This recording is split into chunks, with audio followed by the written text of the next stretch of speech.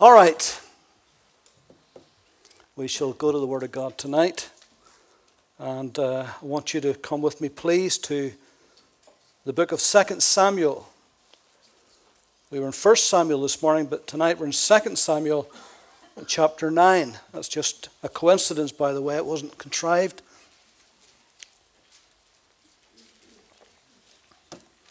It's not that I'm particularly reading through the book of 2 Samuel and 1 Samuel. I've already done that, but it just so happens this is what we want to read tonight. So 2 Samuel chapter 9. Short little chapter. We'll read it together. Now David said, "Is there still anyone who is left of the house of Saul, that I might show him kindness for Jonathan's sake? For there was a servant of the house of Saul whose name was Ziba." So when they had called him to David, the king said to him, "Are you Ziba?" He answered, "At your service." And the king said, "Is there not still someone of the house of Saul to whom I may show the kindness of God?"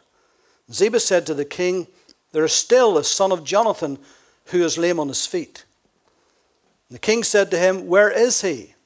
And Ziba said to the king, "Indeed, he is in the house of Machir, the son of Ammiel in Lodebar."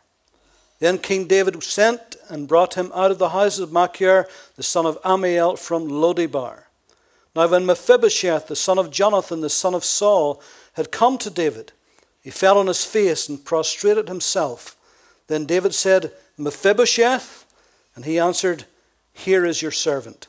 So David said to him, "Do not fear, for I will surely show you kindness for Jonathan your father's sake, and will restore to you all the land of Saul your grandfather, and you shall eat bread at my table continually." Then he bowed himself and said, "What is your servant, that you should look upon such a dead dog as I?"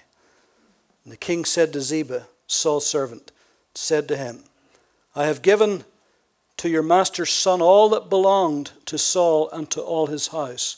You therefore and your sons and your servants shall work the land for him, and you shall bring in the harvest, that your master's son may have food to eat. But Mephibosheth, your master's son, shall eat bread at my table always." Now Ziba had 15 sons and 20 servants. Then Ziba said to the king, "According to all that my lord the king has commanded his servant, so will your servant do.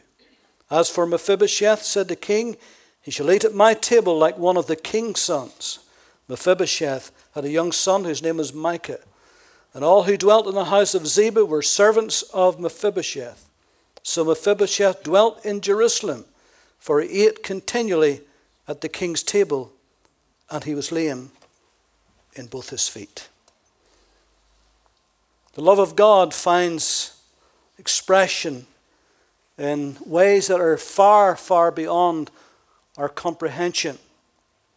And God's grace is such that the least deserving qualifies. Aren't you glad that the very least deserving of God's grace qualifies for it?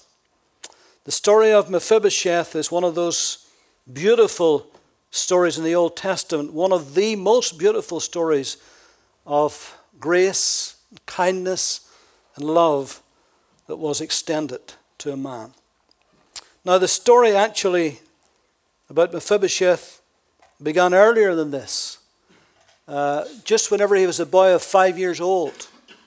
His father Jonathan, his grandfather Saul, King Saul, were out in the valley of Jezreel in Mount Gilboa fighting the Philistines, and both Saul and Jonathan were slain. And whenever the word came back to his household that they were slain, believing, as would have been the course, believing that the Philistines would then come and look for any members of the royal household and slaughter them. The nurse, quite rightly, took little Mephibosheth and began to run, to flee as fast as she could to get away. But unfortunately, in the running, the little boy fell, and we presume he broke both his ankles, or at least badly twisted them to such a degree that for the rest of his life he was lame on both his feet. And so she takes that little lame boy and she takes him away to Lodebar, which was in Gad across the Jordan, to a place where she felt would be safe as much as she possibly could be. And then David, many years now into his reign, things is going well for him. The kingdom is settled. He's prospered. Things is on the up. And he's thinking and probably looking back to his wonderful relationship with Jonathan. And even though King Saul ended up hating David and was jealous of him, insanely jealous, yet David always showed him great respect and honored him as the anointed of God. And so while he's thinking this, we see here obviously that he sends he asks, is there anybody left of the house of Saul? And one of Saul's old retainers, Ziba, he says, yes, there is. There's a little boy. The little boy, when he left here, when he's only 5 years old, his name is Mephibosheth. And he asks where he is. And we know then that whenever that Ziba finds him, whenever he comes, and whenever they meet one another, we know that he begins to show him kindness. The reason why he shows him this kindness is because David and Jonathan, many, many years prior to this, we don't know what age even Mephibosheth was at this time, but David and Jonathan, because of their wonderful relationship, entered into a covenant. That was a wonderful covenant. And in fact, I just want to read this little portion to let you see this. In 1 Samuel chapter 20. In 1 Samuel chapter 20. Now this was one of those periods, of course, whenever King Saul was insanely jealous of David and tried to kill him. Tried to pin him against the wall with a spear. And Jonathan, of course, who was the natural successor to the throne, but understood that God's anointing for Saul to be king had long since been lifted off him and had been put upon David. And, tremendous respect for Jonathan, because knowing that his chance was gone forever and knowing that David would be anointed king, and yet he loved David and so desperately wanted his father not to act this way, but knowing what his father was like and knowing that he would probably do it again, Jonathan promised David, look, I'll help you. If I feel my father's going to do this, I'll warn you, I'll tell you in good time so that you can escape. And so this is the conversation when we come into 1 Samuel chapter 20. In verse 9, let me break in at verse 9. Jonathan said, be it far from you. For if I knew certainly that evil was determined by my father to come upon you, then I would not tell you. Then would I not tell you. Then David said to Jonathan, who will tell me, or what if your father answers you roughly? And Jonathan said to David, come, let us go into the field. So both of them went out into the field. Then Jonathan said to David, the Lord God of Israel is witness. When I have sounded out my father sometime tomorrow or the third day, and indeed there is good towards David, and I do not send to you and tell you, may the Lord do so, and much more to Jonathan. But if it pleases my father to do you evil, then I will report it to you and send you away that you may go in safety. And the Lord be with you as he has been with my father. And you shall not only, now listen to this, and you shall not only show me the kindness of the Lord while I still live, that I may not die, but you shall not cut off your kindness from my house forever. No, not when the Lord has cut off every one of his enemies of David from the face of the earth. So Jonathan made a covenant with the house of David, saying, let the Lord require it at the hand of David's enemies. Now Jonathan again caused David to vow, because he loved him, for he loved him as he loved his own soul. So here is a covenant that these two men, when they were young men, had made. And Jonathan said, whenever you become king, make sure that you don't kill me. Because often that's what happened in those days. The old dynasty would be wiped out. And he says, not only that, make sure that you show the kindness that you would show me, make sure you show it to my family. Make a covenant. Let's make a vow that you will vow to me now, here and now, that you will show the kindness you show to me, that you will show it to my family, to my house. And David said, I'll do it. And so they made an agreement. They made a covenant. And here is the agreement of grace. And notice that Mephibosheth had absolutely nothing to do with this agreement of grace. He had nothing to do with this covenant whatsoever. Didn't even know that it happened. Didn't even know there was a covenant made for him. And there are untold millions outside this building tonight who does not know that the Father and the Son has made a covenant for them. A covenant of grace for them. They don't even know that. And that's why we have got to tell them. That's why we've got to knock doors or put things through letterbox or invite people to let them know that God's grace is available for them. Hebrews 7:22 says that Jesus himself is the guarantee of a better covenant. Thank God that you and I tonight have found out and has moved into the grace of God. We have discovered God's covenant of grace and we're living under his wonderful grace. Aren't you glad for that tonight? This is the agreement of grace. And then there is the acceptability of grace. The acceptability of grace. Mephibosheth was lame on both his feet as a result of a fall. And all of us, as a result of the fall, all of us has a lameness. We're not whole people until we come to Christ, who makes us whole. Amen? And so, this is the acceptability of grace. Notice what he said in verse 8. What is your servant that you should look upon such a dead dog as I am? Psychologists today would say he had low self-esteem.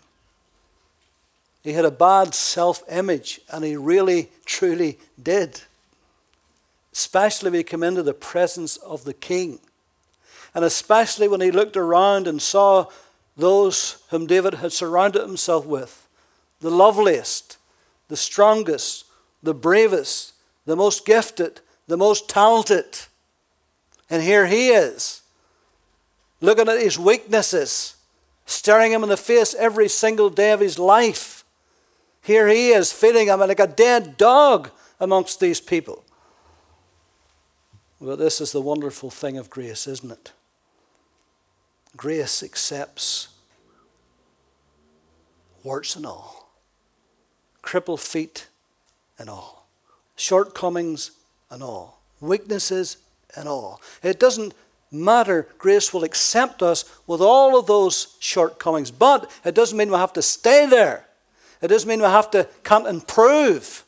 But grace will accept us in the first instance. He'll accept us. Remember the ones that Jesus chose? Tax collectors. The most despised Jews in all of Israel were the tax collectors. These are the ones that made themselves rich on the backs of their own people for the Romans. You imagine how despised they were. Can you imagine the rumor mill going around whenever Jesus chose one of them to be his disciples? Can you imagine whenever he had dinner with one of them? Can you imagine when he went to their homes? How could he possibly do that? These was the rankest, worst, foulest sinners in the whole land. But Jesus went to them, didn't he? Isn't it interesting that Jesus chose Galileans for his disciples? You know, there was a north-south divide in Israel, as there is a north-south divide in most countries. And it was the Judeans in the south and the Galileans in the north, and they despised one another. Particularly the Judeans, they did not like the Galileans. The Galileans was rural, they were country, they were rustic. Their accents were entirely different. I mean, they stuck out a mile.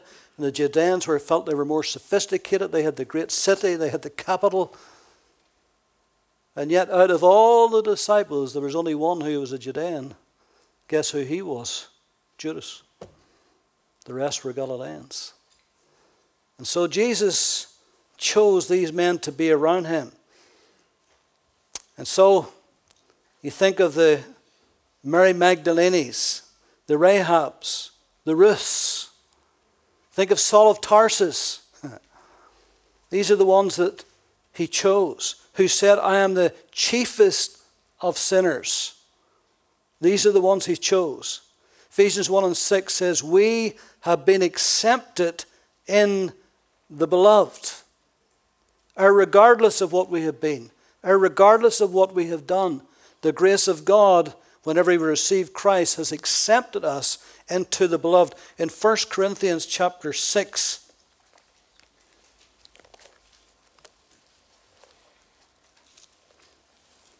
in verse 9 it says, Paul says, do you not know that the unrighteous will not inherit the kingdom of God? Do not be deceived, neither fornicators, nor idolaters, nor adulterers, nor homosexuals, nor sodomites, nor thieves, nor covetous, nor drunkards, nor revilers, nor extortioners will inherit the kingdom of God. And such were some of you. But, and it's a big but. Thank God for some of the buts in the Bible. But you were washed, you were sanctified, but you were justified in the name of the Lord Jesus and by the Spirit of our God. What a but. And the Lord could point to all of our lives. And as I've often said, if the Lord was put all of our sins on that big screen tonight, and he could do that, and he could point the finger at us and say, that's what you were like. But now you're washed. Now you're cleansed. Now my grace has come in. And what a difference that makes. See, this is the acceptability of grace.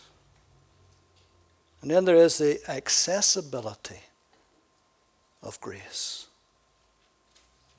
There is no place out of the reach of God's love and grace.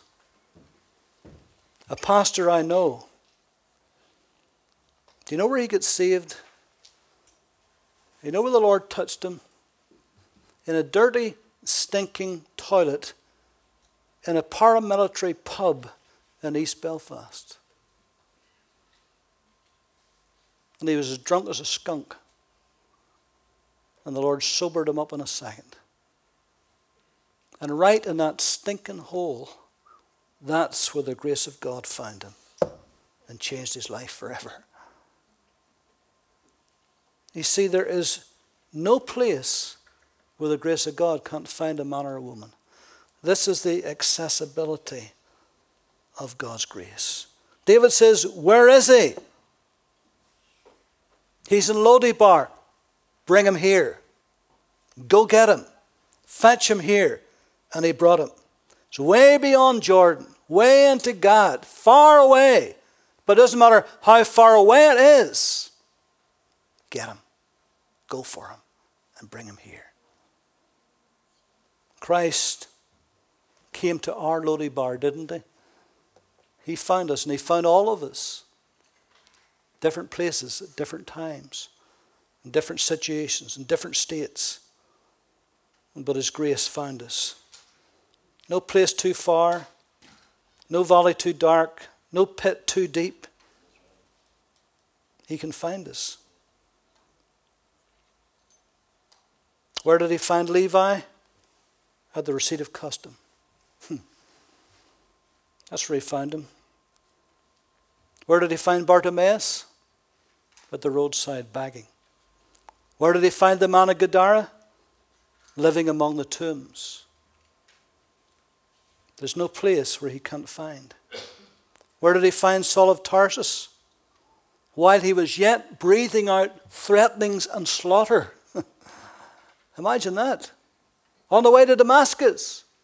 That's where he found him. This is the wonderful acceptability of grace. And that Ethiopian eunuch, out there in the wilderness, in the desert, struggling to understand the scroll of Isaiah. Heart was searching and seeking for truth. And God plucked Philip out of a revival and said, go to the wilderness for one person. For just one person. Grace found him right there. Isn't it wonderful what grace can do? Grace found the Philippian jailer right there in the prison house. Right on his job, at work, in his place of employment. Right there. That's where the grace of God found him. Onesimus ran away from his master, went to the big city, got into trouble, ended up in jail. And the Apostle Paul found him there. Do you think that was a coincidence that the Apostle Paul just happened to be a close personal friend of Onesimus' boss? I don't think that's a coincidence. I think that's a God incident, isn't it? And that's where the grace of God found that young man. See, this is the accessibility of grace. Perhaps you look at some of your family members or your loved ones or your friends or people you're praying for, and it seems to be they're beyond the reach of the grip of God, but they're not. And they seem to be go further away from God as they possibly can and deeper into sin as they possibly could, but they're not outside the reach of the grace of God. And that's why we've got to continually pray for them.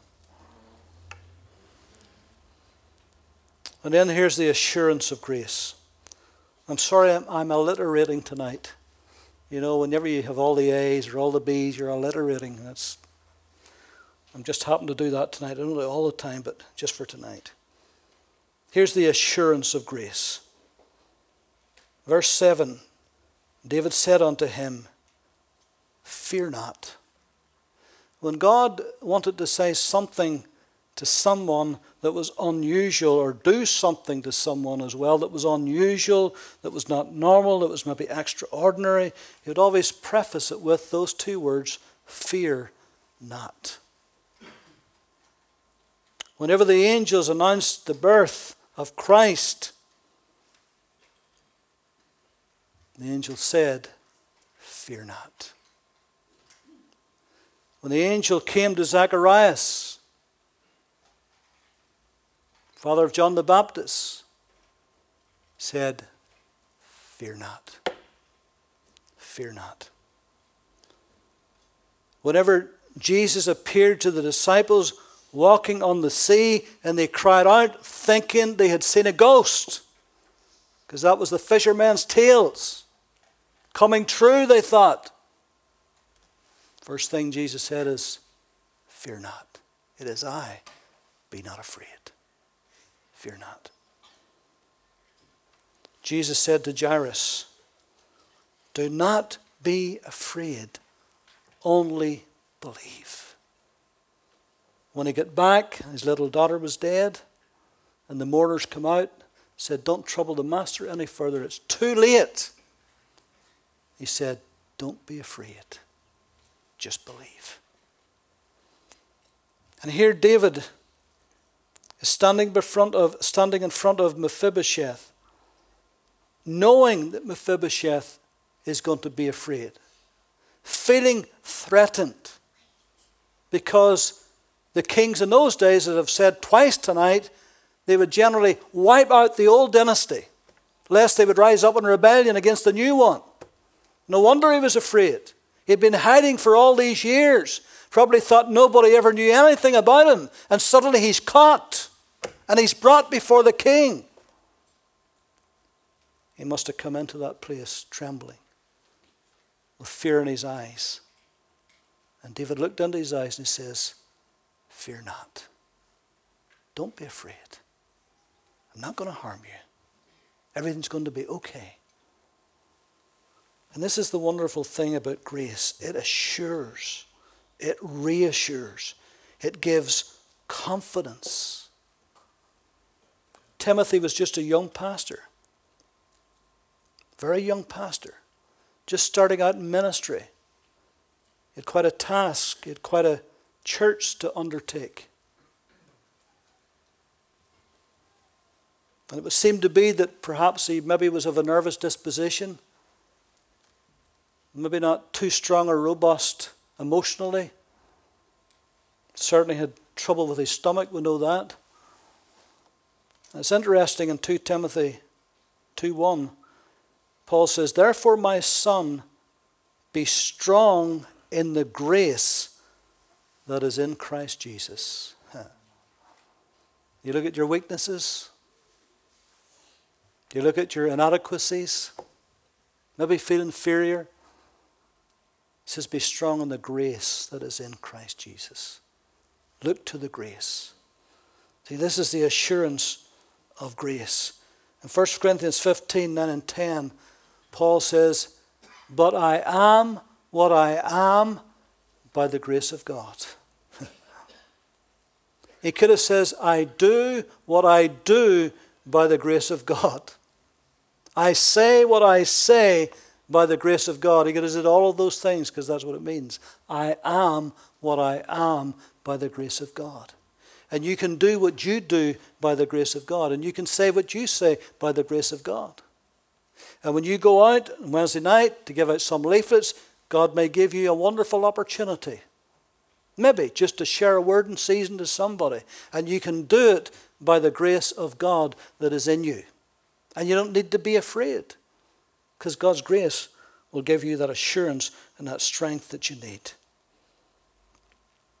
And then there is this abundance of grace. The abundance of grace. Look at verse 7 again. "So David said to him, 'Do not fear, for I will surely show you kindness for Jonathan your father's sake, and will restore to you all the land of Saul your grandfather. And you shall eat bread at my table continually.' He bowed himself and said, 'What is your servant that you should look upon such a dead dog as I?'" And notice how the king just ignored that. The king said to Ziba, Saul's servant, he called him, said to him, "I have given to your master's son all that belonged to Saul and to his house. You therefore and your sons and your servants shall work the land for him." Not only has he given his land back, but now he's given a whole pile of workers to work it. You say, well, what did Ziba think of that? Well, this is another story, but Ziba wasn't very pleased, by the way. Even though he said in the story here, all that you ask your servant to do, he'll do. But actually later on, he said it in a rebellion against David because he was bitter in his heart. He had all those sons and all those servants, and they're all working for this fella from Lodibar. He's probably wishing he'd never mentioned his name. But this is the abundance of grace, isn't it? Look at all that he's getting. He said, "You therefore, your sons and your servants shall work the land for him, and you shall bring in the harvest, that your master's son may have food to eat. But Mephibosheth, your master's son, shall eat bread at my table always." Glory to God. What an abundance. Never imagined in a million years. Remember, this is the grandson of a king, son of a prince, in hiding, with nothing. And here he is, and now he has an abundance of everything.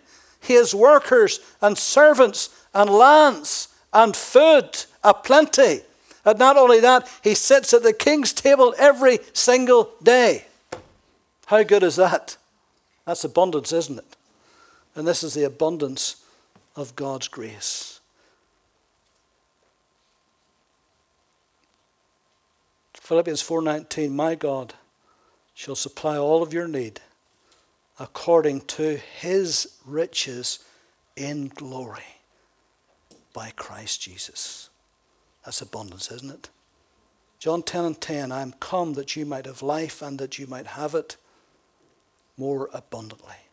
Isaiah 55:7 talks about abundant pardon. God is not niggardly or miserly with his grace and his pardon and his mercy. He is abundant with it. Remember the words of the Apostle Paul? Whenever he prayed 3 times for that thorn to be removed, remember what God says? My grace is what? Sufficient. It is more than enough. It is more than you'll ever need.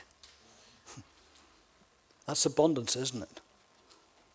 And this is the wonderful thing about the grace of God.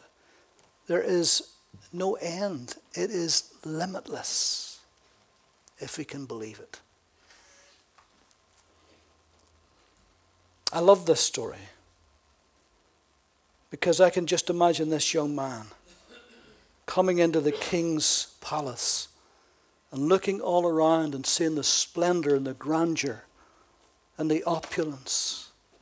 And he's coming away from Lo-debar. He's coming from a place of no pastures, because that's what the word means. The place of no pastures. And he's coming from no pastures to green pastures. What a difference. The place of no pastures. And that's where God found us, in the place of no pastures. And he brought us into green pastures. I'm sure in his mind he was thinking to himself, goodbye Lo-debar, hello Jerusalem. Never again will he have to go back there. That part of his life is over and it's finished forever. Now he's got the palace. And he's got his lands. And he's got everything he'll ever need in his lifetime.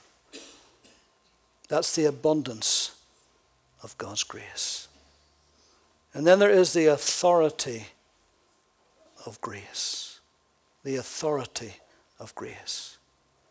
In verse 11 and verse 13. 11:2-13. Ziba said to the king, according to all that my lord the king has commanded his servant, so will your servant do. As for Mephibosheth, said the king, he shall eat at my table like one of the king's sons. Now remember, he's not biologically related to him. He's not biologically related to him, but he's treating him as if it was one of his own biological sons. No different. Treating him exactly the same. So he said, Mephibosheth shall eat at my table as one of the king's sons. Isn't it wonderful? The authority of grace. That we should become the sons of God. 1 John 3:1. Behold, what manner of love the Father has bestowed upon us, that we should be called the sons of God. Can you imagine it? That we, sinners, lost, hopeless, should be called God's sons. Why? Because a covenant of grace was made for us, and it was signed and sealed in the blood of Jesus.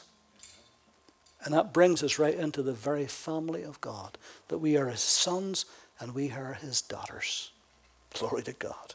Isn't it wonderful? Galatians chapter 4. What does that tell us?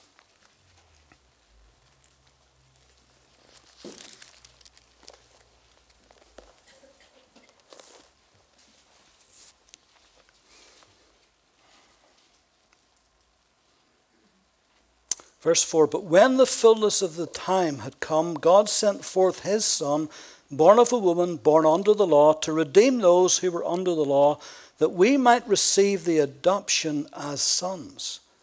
And because you are sons, God has sent forth the Spirit of his Son into your hearts, crying out, Abba, Father. Therefore you are no longer a slave, but a son. And if a son, then you are an heir of God through Christ. Because we are sons, we are now heirs and joint heirs with Jesus Christ. And we read just the other Sunday, we read in the scripture that God the Father loves us as he loves his own Son. You couldn't get any closer than that. Sure you couldn't. You couldn't get any closer than that.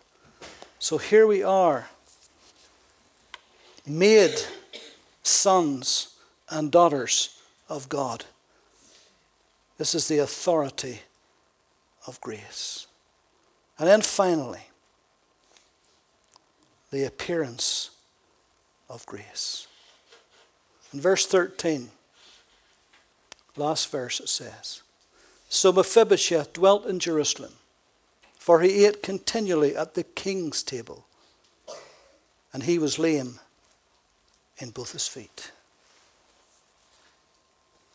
Told you a few moments ago, David would have himself surrounded by the loveliest, the cleverest, the brightest, the most gifted, the strongest.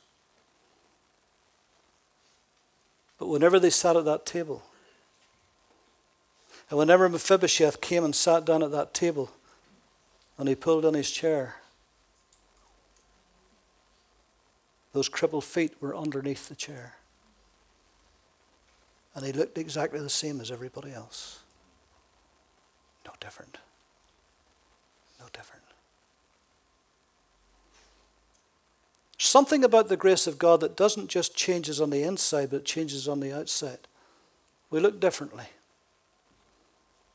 The grace of God does something to us. There's something different about us. When you see somebody after they get saved, they're different. It's hard to put into words, isn't it? There's something about their demeanor, something about their stature, something about their walk. There's something about how they look, because they're changed on the inside. Particularly take somebody who has lived a very sinful life, and it has affected their body physically, and then they get saved. And over that period of time, they begin to change. And their demeanor changes. Their stature changes. And there's a smile on their face. And there's a glow comes on. This is the appearance of grace. It does something. And this is why sometimes people may look at you and wonder about you. And they may wonder, what's different about that person? What is different about them? Why do they look the way they look? Because of the grace of God. Because of the grace of God. And so here he is, a person of worth, a person of value, a person of distinction, and he's sitting at the king's table. He could sit in any company now. He's fit for any company now. That's the wonderful thing about the grace of God. When a man or a woman, no matter what life they have lived in the past, when the grace of God comes in and they're saved by the blood of the Lamb, they can sit in any company because of the grace of God.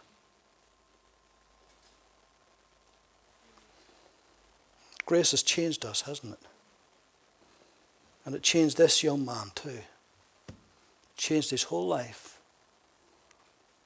I can't begin to imagine when he went to bed that first night in the palace. I'm sure he never slept a wink. I'm sure he lay and looked up at the ceiling and laughing to himself and pinching himself. Can this really be true? You know, whenever my aunt arrived at the airport, didn't she, Claire? She pinched herself. She says, Mum, you pinched me. She says, why? She says, am I really here? She had been so looking forward to coming. Am I really here? And I imagine that Mephibosheth looked around and thought, am I really here? I'll wake up and this is just a dream. But it wasn't a dream, it's reality. And he was there. And he got up the next morning, and no doubt David gave him new clothes. Royal clothes. Maybe put a ring on his finger, I don't know. New quarters. And he had all these servants. Oh yes, he still was lame on his feet. That would remind him where he had come from. You know, the Bible says to remember the pit from whence you were dug. We say that in Ballyclare where I come from, remember the bowl you were baked in. That means the same thing. In other words, don't get away above your station, you forget where you came from. Remember the bowl you were baked in. So as long as he had those lame feet, he could remember, yeah, that's where I came from. But look where I am now. Look what the King has done for me now. Isn't this wonderful? See, this is the grace of God, isn't it? Let's pray. Lord, we're so happy. We're so thankful. We're so grateful for your amazing grace. No wonder we sing about it. No wonder we preach about it. No wonder we think about it. Because it truly is almost beyond belief. Certainly beyond our comprehension. But almost beyond our belief. Only for the fact that we have experienced the grace of God. And how lovely and precious it is in our lives every single day. So Lord, we thank you, Lord, even though all of us are different. Some of us, Lord, we didn't maybe sin openly that everybody could see and point the finger. But yet, Lord, our sins were just as deep and just as real. And just as condemning. And just as hell-deserving. And yet in your mercy and in your grace you came. And you cleansed us. And you washed us. And you brought us into the family of God. So we're thankful tonight, Lord, for your wonderful grace. Hallelujah. Now, Lord, let us leave this house tonight, Lord, with that thought in our mind and in our heart, that you are a gracious and a good God. Thank you for it, Lord, in Jesus' name. Amen.